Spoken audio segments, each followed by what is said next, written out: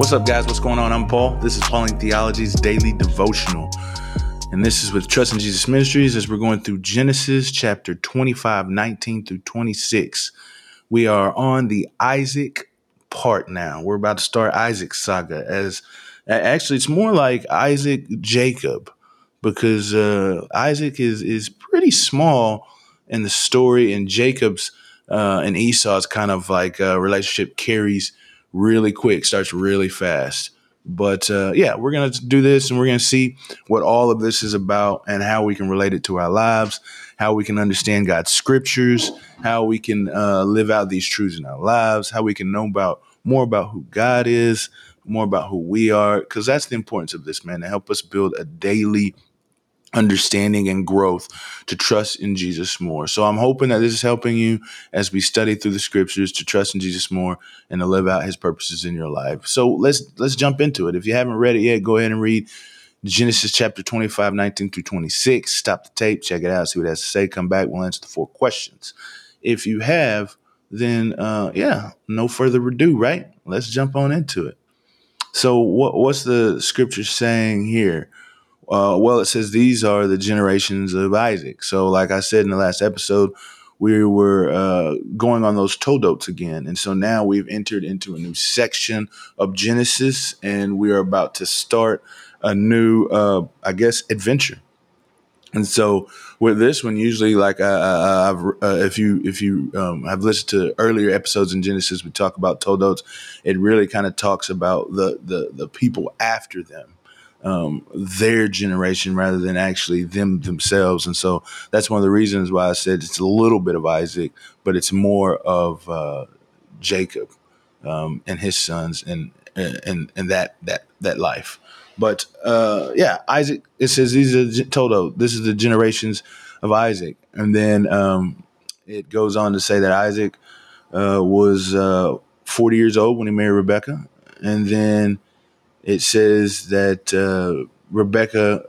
that Isaac entreated or prayed to God because Rebekah was barren, and then God heard his prayer. That in itself is unique, because what is the promise is that Abraham would have great nations come out of him, and that Isaac would be the guy that had the nation. You know what I'm saying? He may have a bunch of great nations come out of him, Abraham would, but Isaac is the nation. He is the one that carries the promise that all the nations will be blessed through him. But he can't have a kid. You know what I'm saying? He's in the same cycle as Abraham. But God is faithful to his promise. As Isaac entreats the Lord, he prays and asks for mercy. And then God fulfills his promise, because that's what God does. And Rebekah gets pregnant. But then in her pregnancy, man, there's like a war going on between her and her stomach. She said, she's like, man, if I'm like, what's the purpose of being pregnant if this is happening? And what she's saying is like, she thinks she's going to die. You know, just think about how now pregnancies can be so difficult, and that parents could pass away and the child as well during a pregnancy. Well, this is not modern medicine. And so when something like this is happening, some distress, she's worried, and she's like, what's the point if the babies are going to die or I'm going to die, or the baby? She didn't know that there's twins, but she's like, the baby's going to die or I'm going to die. What's the purpose? But God comes and so she entreats God. She goes and she inquires or seeks God in this matter to try and figure this out, man. And so she goes in prayer too. So what do we got? The patriarchs already both display a pretty good relationship with God as they both seek God in their troubles. So, and really Isaac seeks God on the behalf of his wife, because his wife is in trouble and he loves his wife. But she seeks on her own behalf God. So we've got Isaac who entreats God. And then now we have Rebekah who seeks God.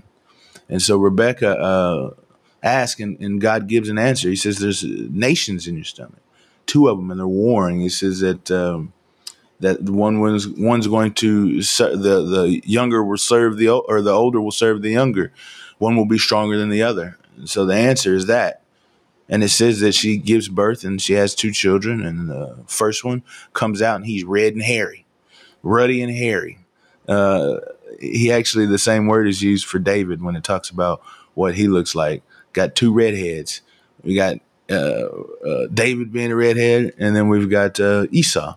And they said because he was ruddy and hairy, they named him Esau. And it says the second one came out, and the second one came out holding on, or seizing on, or grasping on the heel of the older brother Esau. And so because of that, they said they named him Jacob. And so there we got it. We got the two kids. We got Jacob and Esau. And it says that whenever these children were born, it was 60 years for Isaac. So again, man, this patience that Isaac is showing and faithfulness to God, as they had been married for 20 years before they had a child. And so that's tough, man.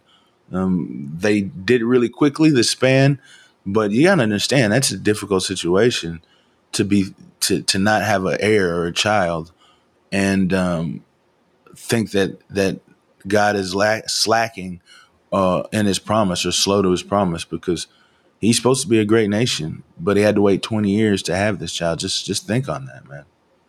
Anyway, what does this say about God? What does this passage say about God? Well, it shows his graciousness and his faithfulness. First, that he would, faithfulness in the fact that he does what he says he's going to do. He says he's going to produce an heir, that they're going to be a nation, so he has to do it, and he does it.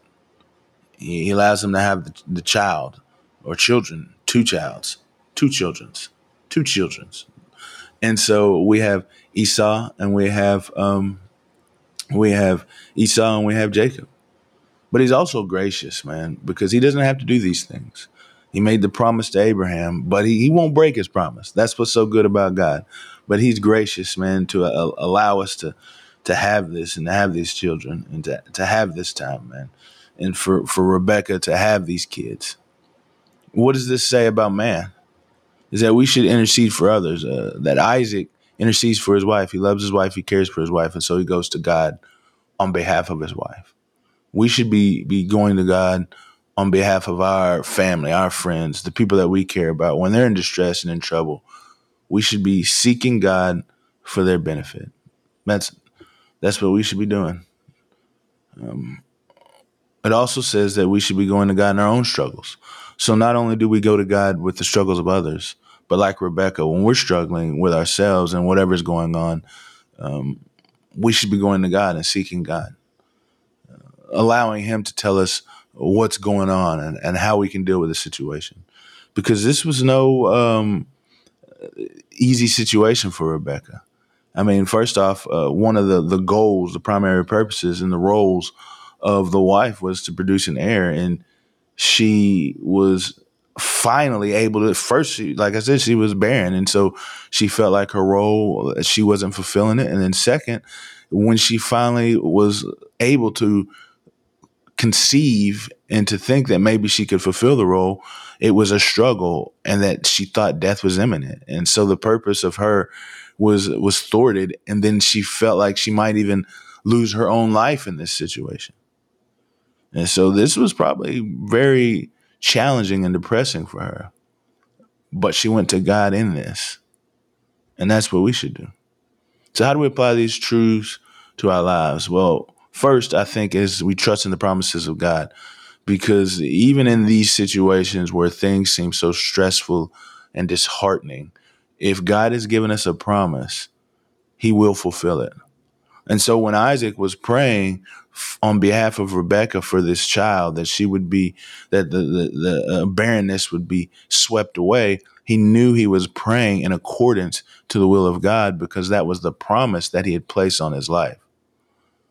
And so that's one thing that we should be doing, is praying in accordance to the promises that God has made in our life, or praying in accordance to the will that God desires for us in our life.